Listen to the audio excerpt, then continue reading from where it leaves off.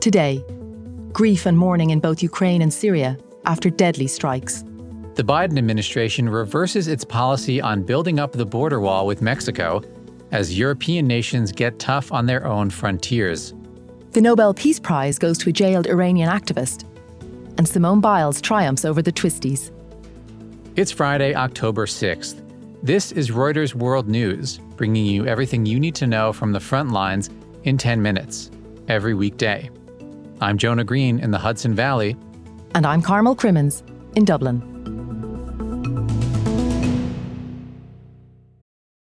It's only a kick, a jump, a block. It's only a serve. It's only a tackle, a run. It's only for the fans. After all, it's only pressure. You got this. Adidas.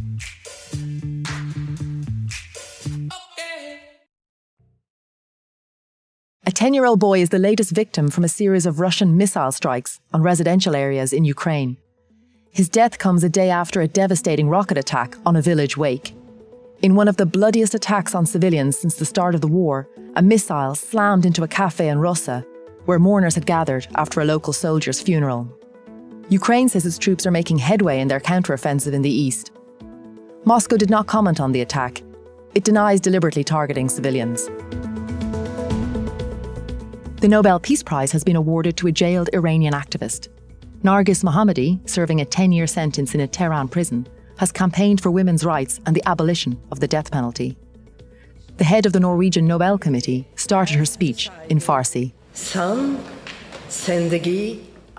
the words for women, life, freedom, a slogan of the protests in Iran. The Pentagon says a U.S. jet shot down an armed Turkish drone operating near its troops in Syria. It's the first time Washington has brought down an aircraft of NATO ally Turkey. A Turkish defense official says the drone did not belong to the Turkish armed forces, but did not clarify whose property it was. Meanwhile, Syria declared 3 days of mourning as funerals began for the scores killed in a drone attack in Homs. The strike on a graduation ceremony for new officers was one of the deadliest hits on Syria's military in more than 12 years of civil war. WHO scientists warn that dengue fever will take off in the US South, parts of Europe and new parts of Africa due to climate change. Warming temperatures create the perfect conditions for the mosquitoes carrying the infection. Alabama has been ordered by a federal court to use a new congressional map that would likely flip a seat to the Democrats in next year's election. The order came after the court found, for the second time, that congressional lines drawn by the Republican-dominated state legislature likely violated the Voting Rights Act. Britain's Labour Party is claiming a seismic victory for a parliamentary election in Scotland, raising expectations for their performance in the UK's 2024 general election. The opposition took back a seat from the Scottish National Party. And NASA's astronauts are going to be flying in style. Italian fashion house Prada is helping design spacesuits for the 2025 moon mission. Handbags, presumably, won't be part of the kit.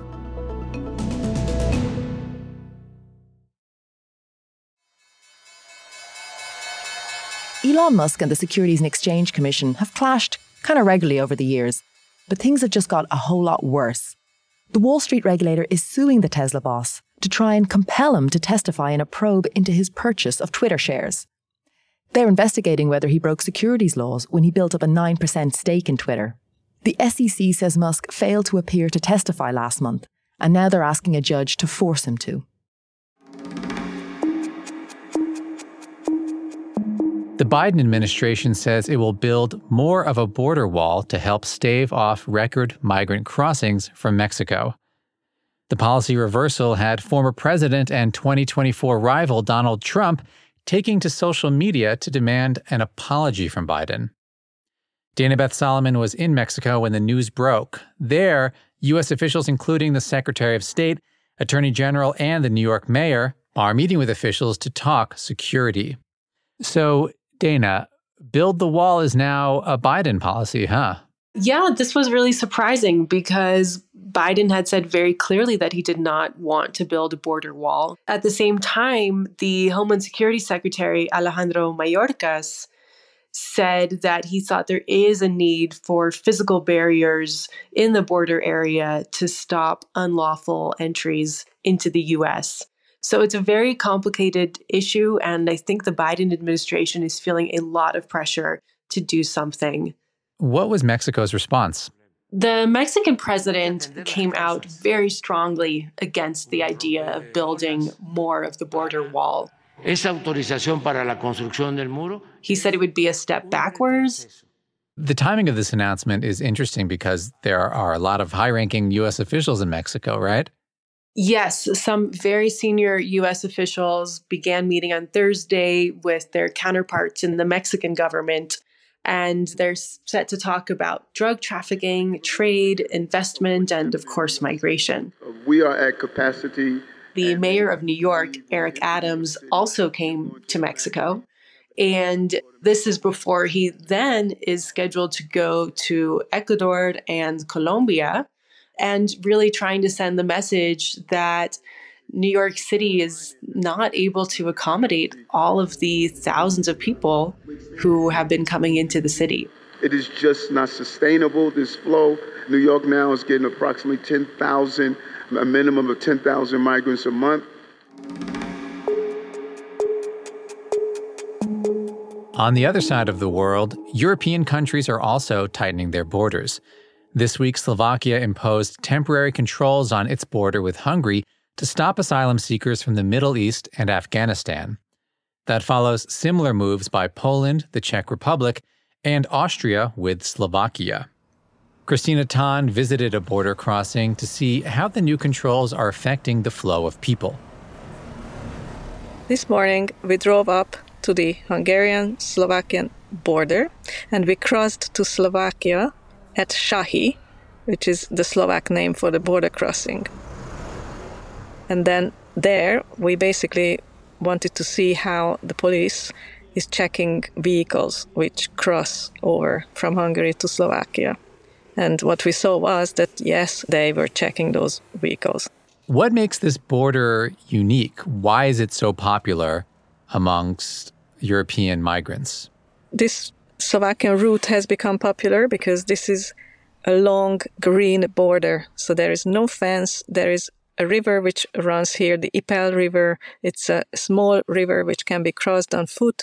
It's really shallow. So basically, smugglers can just drop their groups of migrants on the Hungarian side, leave them there, and then at night. And then they can just cross the river either using a bridge or just walk through the river. Did you get a chance to speak to any of the migrants who are coming into Slovakia today? Yes, I did get a chance at the police station. The group were largely men, but there was one family there. A mother with 3 kids, twins and a younger boy. And they were from Syria, and now they are hoping to go to Germany and get better schooling for their kids and better living conditions there.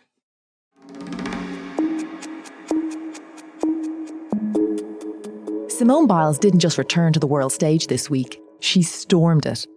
The gymnast led the US to its 7th consecutive world title and made history with some of her moves. Karen Braun is a Reuters reporter, but also a former competitive gymnast. Karen, Simone Biles made headlines this week when she performed this very difficult vault at the World Championships. Can you talk us through the move? Yeah, so it's called a Yurchenko double pike, and the Yurchenko entry vault is where you see the gymnast do a round off onto the board, a back handspring on, and normally they just do a twisting flip off.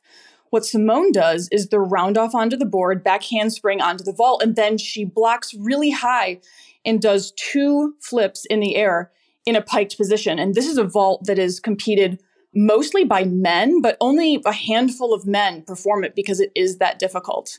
Biles had to pull out of the Tokyo Olympics because of the twisties.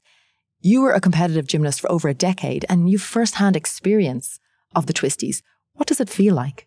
Yeah, it's very, very depressing because just one day something goes wrong and you get in your head and you suddenly don't know where you're at, it can become dangerous to continue doing these skills that should be so easy to you. For Biles to go from experiencing the twisties, taking 2 years off to protect her mental health, and then just rip it up at the World Championships, how incredible is it that Biles has come back in this way?